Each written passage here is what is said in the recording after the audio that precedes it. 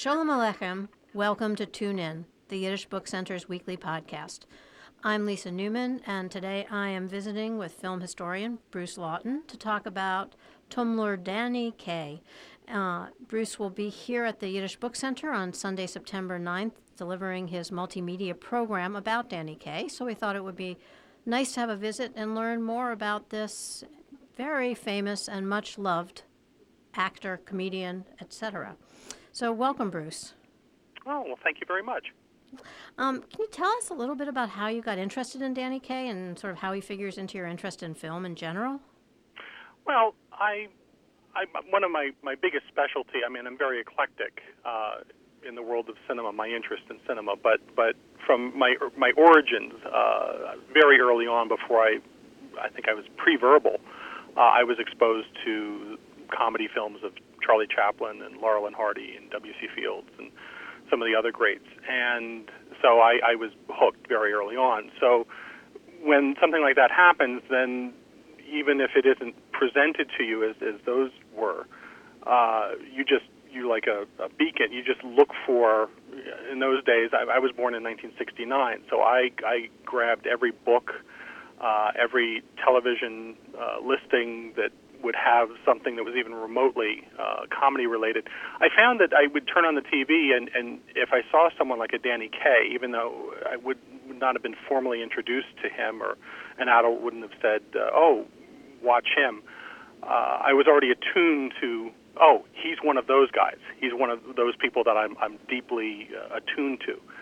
And so I think like many people of that generation, I would see, the common films of his that would be run on television. Hans Christian Andersen would be shown around holiday times.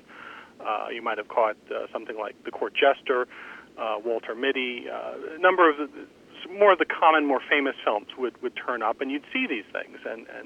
So he was always in my consciousness. Also, my parents, interestingly enough, each had a record album. He did many record albums. And they each had a record album when they met. They only found this out later, that they had the same exact record album in their respective collections before they, from as children. And, sort of, they found that kind of interesting. And I remember listening to that record. But in the late 70s, I got a copy of a book called The Great Movie Comedians by Leonard Maltin. And I read that book countless times. I pored over every entry, starting from Chaplin. I think it's from Chaplin to Woody Allen. And Danny Kaye is one of the later entries. And one of the fascinating things I found in reading that, much to my surprise, was that he made a series of short subjects in the late 30s before his classic features. That everybody knows, the Technicolor pictures he did for Goldwyn and Paramount and whatnot. And to find that was just such he did these shorts, and where can I see these? And it took a good 25, 30 years before I could start to actually track down copies of these.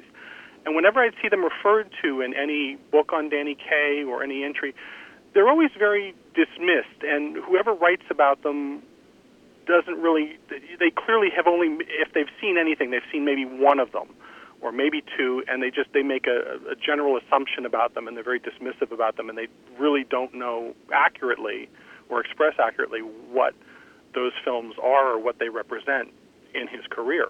Mm-hmm. And so upon, being on the hunt to find all four, originally I thought it was five, but there's one that's erroneously, Moon Over Manhattan is often listed as his very first appearance, which if he's in it at all, it would have been just a walk-on or literally an extra. And I've got a rare copy of this film from a collector, and I watched it intensely several times, and I'm 95 to 99% sure he's not in it. I think it's erroneous. But in the late 30s, anyway, getting back to my interest is just the fact that if something is not available and you're interested, he's like, well, why is this not available? So that became a real, not a holy grail necessarily. Well, I guess it was kind of a holy grail to find those films and really absorb them and find out what they were about. And I think I'm the only one that's really done that of all the people that write about him or are interested in, is to really study them, and I want to present them within the context that they were made and what they represent in his career. It was interesting learning more about him. Certainly he was an iconic figure. Anybody of the sort of the baby boomer generation and parents and grandparents, he was a real presence on television and the movies and, as you say, on 33s, etc. Well, he was a superstar. I mean, he was on the level of the Beatles. Mm-hmm. I mean, in England in the late 40s, you read about his live appearances, which were apparently beyond his film work and television work. I mean, he was greeted like a king or a prince when he would go to do those live performances. He really was a superstar. And I think he appealed to many generations. It wasn't just that he had a teenage fan base or a 20-something, 30-something fan base. He really was able to reach out and interest them all. It seems as though, from what I've read, that he kind of found his way into acting by chance. I gather he ran away from home following the death of his mother, and that led to his work in the Borscht Belt, where he began. And it wasn't as though this was his dream or aspiration. He kind of stumbled, excuse the expression, but he did sort of stumble into becoming a bit of a physical comedian. He can do stumbles, yes, very well. Well, there's a quote from him, and this certainly sounds like he really was attuned to. He once said, "I became an entertainer not because I wanted to, but because I was meant to."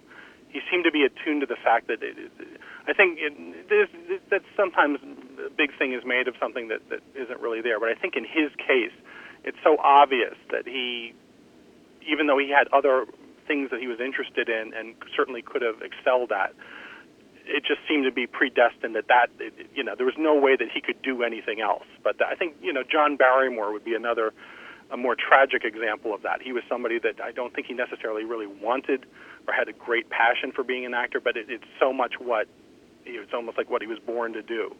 And in Kaye's case, I mean, his performing skills are just so off the map and phenomenal. And one can say that without really exaggerating. I mean, you watch him in anything, and I don't think he ever gives a false step or, I don't know you could say, well, it must have been great editing, but you can see, him doing performances on live TV too, and rarely does he ever make a false step or move. He's just so elegant and so seeming just effortlessly effervescent and prepared and just seems to with a Fred Astaire-like kind of, whatever, but very unique in what he is doing and what he does. He offers something that nobody else before or since. You can compare certain elements of his, whether it's Chaplin or Fred Astaire or whatnot, to the kind of echelon of performer he was. But what he offers hasn't been seen before or since. It seems like it's very genuine. It's almost like the kid in the class who's a performer who drew as much from the audience as he gives back. Right. This came very naturally to him, and he kind of played to the audience in that regard. Yes. Yeah, I'd agree. And I say rarely. I mean, the only thing that I tend to sometimes that he doesn't. Sometimes somebody doesn't have the best idea of what works, and I find there's only one thing that he occasionally will do in films where he does sort of almost like playing a very young child or infant, and he gets it almost like a baby talk kind of thing. And he himself would do that at the drop of a hat and found that very funny. And I think that was the one thing that he would, wasn't the best judge of that being, or it certainly wasn't timeless. It doesn't carry over well. But it really is the only thing. Just about anything else that you see him doing in any film or any performance or on television is just really is just it's an amazing thing to behold. He's charismatic. He's one of those people like you watch him and once you see him and he's on screen, you can't take your eyes off of him. He's so fascinating to absorb and watch perform. So following the Borscht Belt, he went to New York City and ended up performing with Sylvia Fine, and that's how they met, I think. Yes? Well, there's a little more in between there. He found his way to the Borscht Belt and the Catskills and did work as a Tummler, and was apparently very successful at it, and obviously, bounding energy and enthusiasm and what have you, and that was tapped into very early on. And eventually he found his way within a trio, another man and a woman and performers and himself, and they performed in New York, and then they actually went to Asia. So before he even gets into his very first films, he'd already, done vaudeville, performed overseas, performed in Europe, performed in Japan, performed in England. And there's another interesting quote that I love. He says, "You bet I arrived overnight, over a few hundred nights in the Catskills in vaudeville and clubs and on Broadway." And that was him, commenting, anybody say, "Oh, you just hit it like the jackpot." And he's like, no, there was a lot of hard work that went in, many, many years of struggle and hard work to be noticed, to find his niche, and one of the problems, I think, was the fact that, if you can call it a problem, is the fact that he could do so much, and so it was very hard to typecast him or stick him in a certain slot or peg or whatnot. He would actually go to an agent or try to find work, and they say, "Well, what do you do?" And they say, "Well," and he'd say, it's almost like he couldn't express the fact that he could do so many things, and they, unless you could really say, "I'm this," or "I'm this," or "I'm this," and be pigeonholed, you were of no use to them. And it was only when Sylvia Fine came along, she was really attuned to what this man could do, and with her own skills and her own talent, could write material that absolutely fit exactly with what he could do with his verbal skills and singing and other things. And so that's where that gel happens, and then Hollywood starts to beckon in the mid-40s. And do you think she helped him to really define and create his persona or really build his career? Would he have gone in a different direction, do you think? It's a little hard to say, and that's part of what these early films certainly give a lot of fodder for conversation about it, or speculation, in that in watching these early performances, and this is about exactly a year before he met and started working with her, you see the raw talent there. And not just the raw talent, but his abilities of just being able to do verbal things and puns and physical stuff, and the elegance is all there, and the body language. And so, it's like anything. It's like bringing someone like her in certainly gave him great pieces of material to be remembered by, that are now showpieces. The Poison and the Pestle from Courtchester and Anatole of Paris, and these bits that, when you say Danny Kaye to someone in the know who knows the work, will remember those things, and that's the Sylvia Fine factor. But had she not come along, I still think there's no way, unless he would have just not, for one reason or another, not found success. Maybe he needed her to get noticed using that kind of, really good polished material. If somebody else had taken him in hand and said, "Look, we realize that you can do all this incredible stuff. We'll find, stuff for you to do." I mean, I think he still would have made it, and he still would have been noticed. He just wouldn't necessarily have had those showpieces that she was able to bring that just cement him in these very iconic moments in cinema and in pop culture. And he had strong Jewish roots. He was born to Ukrainian Jewish immigrants. Right. He had a different name. It was Kaminsky, I believe. Right. Mm-hmm. Do you think this informed his work? I think it does. It's obviously, how could it not? And he certainly was attuned to it. He probably more than some, because of his appearance and whatnot, was able to sort of, and I think he was very aware of this. He was able to more mesh in with the rest, in a climate where there might have been some or that we know that there was anti-Semitism in show business and American culture.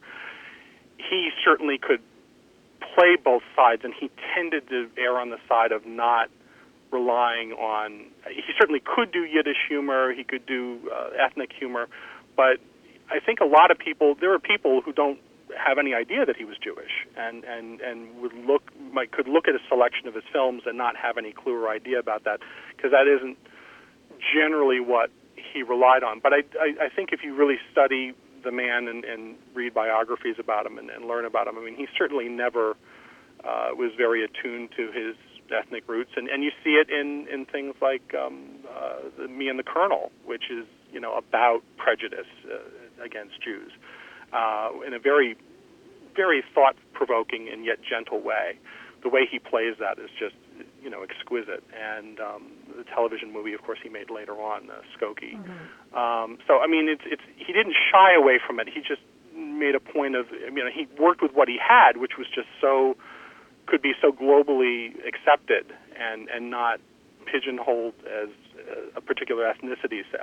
Just off the top of my head, say somebody like an Eddie Cantor, who is only Jewish, and Kaye tended to. I think there's a story apparently that he once hurt the feelings of Alan King rather deeply. That Alan King was doing early in his career was doing his act, and Kaye apparently, and this is from Alan King that we know this, that apparently Kaye insulted him or said something along the lines of, you're, very ethnic comedian or something like that, and King was very hurt by that. So Kaye could be very, I don't want to say schizophrenic, but he could be very, he seemed to go in different directions and areas. He was so focused in what he was doing so often, and people would, you get these stories of people just saying he was the most incredibly wonderful, warm individual to be with and work with, and then there are people who say that he was so difficult to work with, or he could be a total bastard, and then people who saw both those sides at different points and are able to reconcile them both.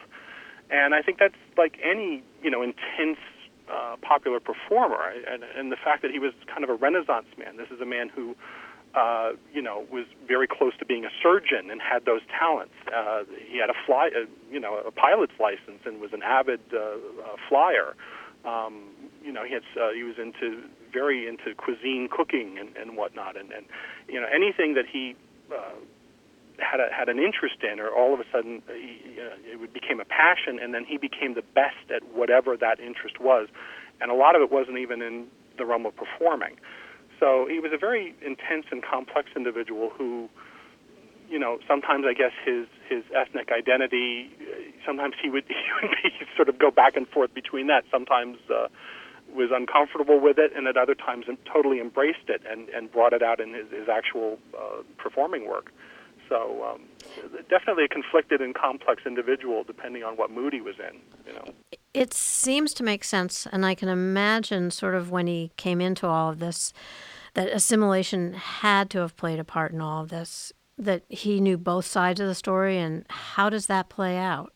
Right, and because of his appearance and his ability to he really did have a chameleon ability to assimilate and fit in, and he had the blue eyes and the blonde or red hair and those very, one might even say, waspish sort of looks, and so he could very much pass in that and mold without a lot of the American public even giving it a second thought at a time when that could be a liability. So, Bruce, you're going to be here at the Yiddish Book Center on September 29th to do a program. Can you give me a really quick preview of what it's like so people will know what to expect? We sure hope we're going to see as many of our listeners as possible. Right. Well, the thing that we're going to do, there were 4 short subjects that he made for educational pictures starting in late 1937 into early 1938. And we'll give more information as to what was behind those films. But the thrust is that the character that he plays in these films is all of a piece. And when they're referred to, as I said, by others, they're often dismissed and they don't really have an accurate reading as to what's going on in these films. He plays one very specific character. It's a neurotic Russian aristocrat character named Nikolai Nikolaevich. And you see he is bringing a fully formed character to these films that you're never introduced to him as being anything, and yet Kaye tells you everything about this character in essentially 3 films. We're going to see 2 complete films, the second of the 2 of the 4 films, and we're going to see pieces of the first 2, since he only figures in the second half of the second film and figures almost as a featured character in the very first film. So we're going to see pieces of the first 2 in which he figures, just for expediency, and then see two subjects in which he is the lead character, and but playing the same character through these 4 films, and see a development. And this is a character that he never returned to in any subsequent work. And there's reasons for that. So we'll be discussing that. We'll be looking at these very rare films and enjoying them and seeing a very young, very early Danny Kaye right on the cusp, a good 6 to 7 years before finding stardom in the early 40s in motion pictures. Well, I know I'm looking forward to this. Again, for those who are listening, Sunday, September 29th at 2 p.m. at the Yiddish Book Center in Amherst, Mass. To learn more, yiddishbookcenter.org, where you can find a full description as well as purchase tickets for the event. And this also coincides with Danny Kaye's 100th birthday, yes? Yeah, if you go by his reading of it. His daughter Dina recently told us that his birth certificate seems to read that he was born in 2011, and inexplicably, she has no idea. For some reason, he put forth that he was born in 1913. She said that's what she has said. She said we're going to celebrate his 100th birthday the way he wanted to celebrate it, which is this year. So. Excellent. Well, we look forward to welcoming you, and thanks. This was fascinating, and I'm sure that there's much more to explore on the 29th. Absolutely. Looking forward to it. You've been listening to Tune In, a podcast of the Yiddish Book Center. I'm Lisa Newman. Our producer is Sarah Blakefeld. Thanks for listening. Be well, be strong, and tune in again.